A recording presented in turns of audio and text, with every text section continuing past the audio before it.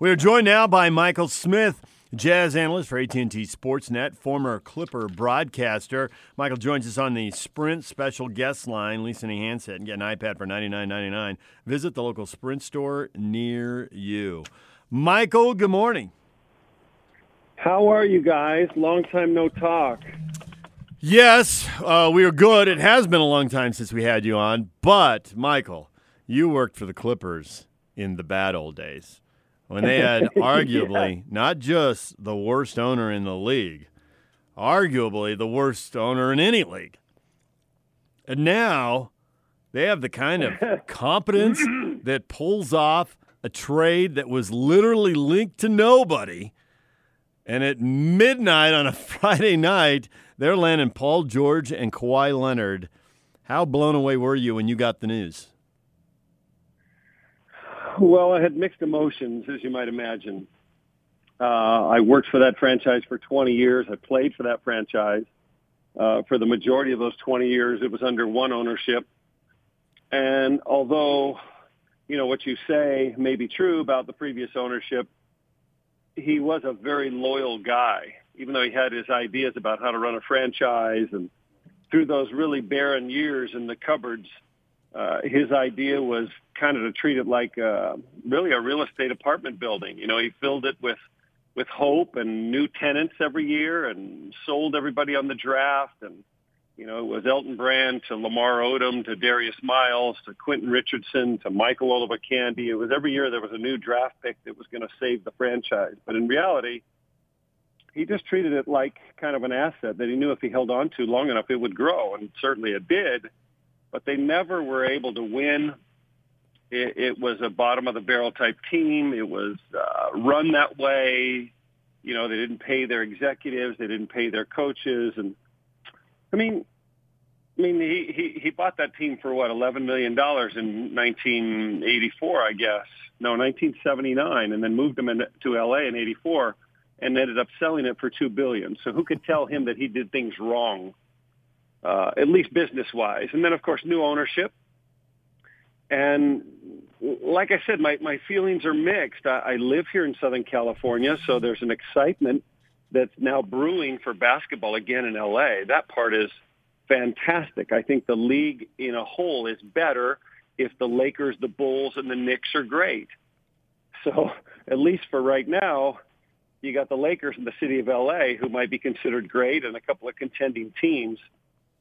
But, this new ownership that's brought about these changes, that's all great. But they're also the same ownership who didn't hire me back 2 years ago.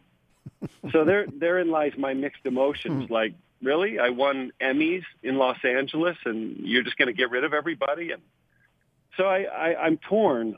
I'm happy for them. I'm happy for the fans with whom I had a relationship for 20 years. At the same time, I'm kind of like shocked out of my mind that Kawhi made that decision. But maybe we underestimate the power of one Jerry West, who's arguably the greatest of all time. So then you just got the Lakers and the Clippers with some huge acquisitions, big names, and it seems like, it's just great off season for these guys. And the Jazz are right there too. They've made a bunch of acquisitions with a couple of starters potentially, and then some bench guys that have some renown in this league. So my question there for you is, how do the Jazz compare to the two LA teams? Gosh, I would think the Jazz are a top 4 team in the West. I think they've bettered themselves. I think the Mike Conley acquisition was brilliant, regardless of the cost. He's the perfect complement to the way the Jazz like to play basketball. He can defend. He's terrific at the pick and roll. The beauty of him in terms of a Ricky Rubio comparison, and nothing against Ricky because I love him to death, is that Conley can go either way. He's just as good on a right-hand floater if he goes right off a Gobert center pick and roll and shoots a right-hand floater or a left. He can shoot. He can defend. He's an upgrade in so many ways. But maybe in the two most important ways, forget about how he plays, his character is equal to a Rubio. He's that kind of a guy. The community will love him. He's just an upstanding. He's one of the greatest guys I've met in the league. I have a wonderful relationship with him. I couldn't have been more thrilled when he came. And secondly, the Jazz don't have to change their offense around a star player. And I call him a star player, guys, because the guy, even though he's, over 10 years in the league now and never an all-star, you might think, oh, he's underachieved. Not the case at all. This guy is every bit an all-star player. We should view him that way. His, nemesis has been the Western Conference. So, with Kobe, Curry, Clay, Westbrook, Lillard, Harden, Chris Paul, when was he ever going to make an all-star team, right? There's only so many guards that can make it in the West during his 10-year run. But I viewed him that way and had a up-close and personal view of him with 3 playoff series against the Clippers where he was dynamic and very difficult to stop. So those are my thoughts on him. And if that were the alone pickup, you'd be like, okay, they got one of the top 2 or 3 backcourts in the entire league with Conley and Donovan Mitchell. Only rivaled this next year maybe by Portland. And, gosh, I dare you to find another backcourt, maybe Paul and Harden, depending on what's going on there tension-wise, that's better. With Klay Thompson out, the Jazz now have stepped up into the top 3 backcourts in the league with the best defensive player in the league. And here's the part I'm excited about. Guys, last year Joe Ingles was your second or maybe third best player on a given night. But most nights you're second best player. And the stats don't say that. But to me, that was the eye test. You needed Joe Ingles to make plays, to make shots. Gobert is reliable on one end, but not so much on the other, but much improved and getting better. And everybody had a certain, strength, but a flaw. But now, with the addition of Connolly, the emergence of Donovan, another honor for Gobert will only fuel his confidence in his ability to work. Now you add Bogdanovich. And I'm not even counting Jeff Green. But Joe Ingles is now your 5th best player. If Joe Ingles is your second or third best player, you can't win a championship. But if he's your 5th best player, you got a chance to beat anybody in any series. Michael Smith joining us here, Jazz analyst for AT&T Sportsnet, used to work for the Clippers.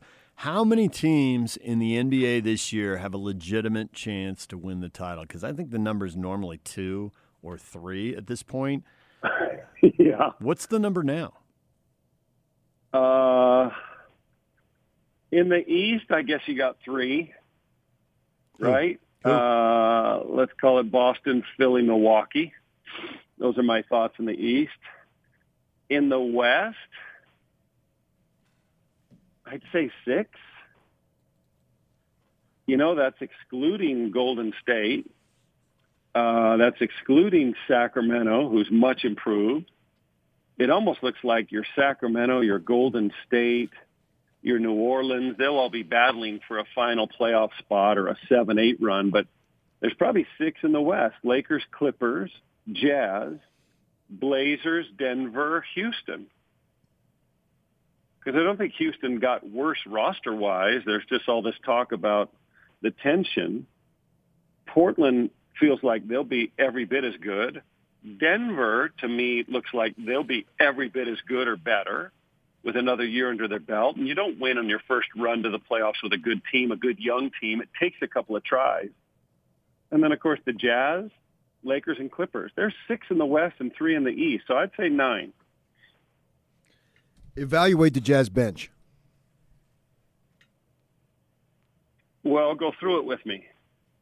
Exum. You got to tell me who's Exum. starting first. Okay, well, yeah. The starters Exum. would be the 2 new guys, Bogdanovich, Conley, Ingles, Gobert, and who else am I leaving out? Donovan, yeah. Forgot about that guy. I thought that was a given, your so I didn't think you were leaving anybody out. I just assumed that was. So your bench is Exum, Jeff Green, Ed Davis, Royce O'Neal, Niang. Royce O'Neal, and who else? Yang. Oh, yeah, George Niang. I almost feel like you could go small, and I almost feel like you could put Joe Ingles in that second group. But I'm not pretending to tell Quinn what to do. But okay, you now have enough shooting and scoring that maybe you don't need Joe in the first unit. But the way Quinn substitutes, it's beautiful. Like he brings them in one at a time as opposed to platooning 5 for 5. So, and maybe that was out of necessity last year. We always had to have either Donovan, Ricky, or Joe, or a combination of two of the three on the floor, so you had two playmakers. But maybe with Mike Conley, Donovan, Bogdanovich at the 3, Ed Davis 4, and Gobert 5, maybe you have enough shooting and scoring that you could bring Ingles off the bench. Now you Exum, who's not a natural point guard to me, but he's an athlete. And if he recovers, he was on the verge of some really great games before he got hurt. Now you can put Ingles with that group because Royce is not a natural scorer. I don't know. I just don't foresee them, certainly not down the stretch runner in the playoffs, platooning 5 in and 5 out. He's always going to combine guys. And that's the beauty of the Jazz team. Defensively, they can play that way, almost positionless, and offensively they can play that way. Mitchell can handle the point. You could have a lineup where Mitchell's a 1, Ingles is a 2, and Bogdanovich a 3. Now you got 3 shooters while you rest Connolly. I really like what they have, and more than anything, it's that cohesion, that chemistry, that defensive mindset. They're going to beat a lot of teams during the regular season because the Jazz bring it on the defensive end every night, and so that's the thing you can never prepare for, right? Every night, boom, you got the next team, and you're like, crap, we just played this team. Uh-oh, we got Utah. You got one day to prepare for them, and then you really can't prepare mentally for what they'll face with Gobert and their defensive mindset. Now they got a point guard who can get after you. It's going to be fun to watch. I'm super excited. I mean, hats off to Dennis Lindsey and what he's done. That's you guys and I talked at the end of the season. What are they going to do? And we were like, oh, they got to add more shooting. They got to add a little more defense and scoring. And it's not easy to do, yet they did it in the midst of like Kawhi Leonard holding the whole league hostage. You know how that's a whole domino trigger thing. When one chip falls, then they start to go. I really thought Tobias Harris would go somewhere else, but when Jimmy Butler goes to Miami, Philly keeps him. It's such a crazy thing. The NBA really has it made, guys. They market it so well, but the timing of all these events, from the playoffs beginning to the lottery to the finals to the draft to free agency to summer league, and then there's a month and then we start. It's an amazing marketing strategy. They keep their fans on the hook during the 4 months of the off season, and you get to October and like can't wait to see how it all plays out. Yeah, I don't want you to tell Quinn what to do because, you can't tell Quinn what to do. Quinn's going to do whatever he wants. He's not going to worry about what you and I say. That's true. So it's better just to predict what Quinn's going to do. And off watching the way he's subbed in the past, I assume, not worrying about who the starters are because, that after 5 minutes you can make a sub anyway. And the first 5 minutes don't usually determine an NBA game, almost never. But isn't he always going to keep Ingles, Mitchell, Conley, 2 of those 3 on the court together unless Bogdanovich emerges, and I'd have to see him more than I've seen him in the East, emerges as a guy who really can initiate pick and rolls and make people pay, in which case then you got 4 guys, so now you really got options. But right now I'm assuming 2 of those 3 guys are always going to be on the floor. I think that's the mindset. I think that's the way they play. That's what Quinn wants. He wants the floor spread. He wants shooters wide. He wants primarily a large dose of center pick and roll. I hear Bowler call it the blender, and that may be, what Quinn calls it, just to kind of mix things up and get it moving right to left and swirling around. I get the analogy, and that's kind of the idea. I don't foresee Bogdanovich being a great playmaker, certainly not passing on the fly, but just a simple, pick and roll play he could make. But I don't foresee him being a primary ball handler. He can put it on the floor, surprisingly, and he can catch and shoot. So that part is great. And what I like about Bogdanovich is he's a little bit older, and he's been in some battles. Those Indiana teams, Cleveland had to go through him a couple of times, and he had the unenviable task to guard like LeBron James. And I watched him. He never backed down from those. Nobody can guard him.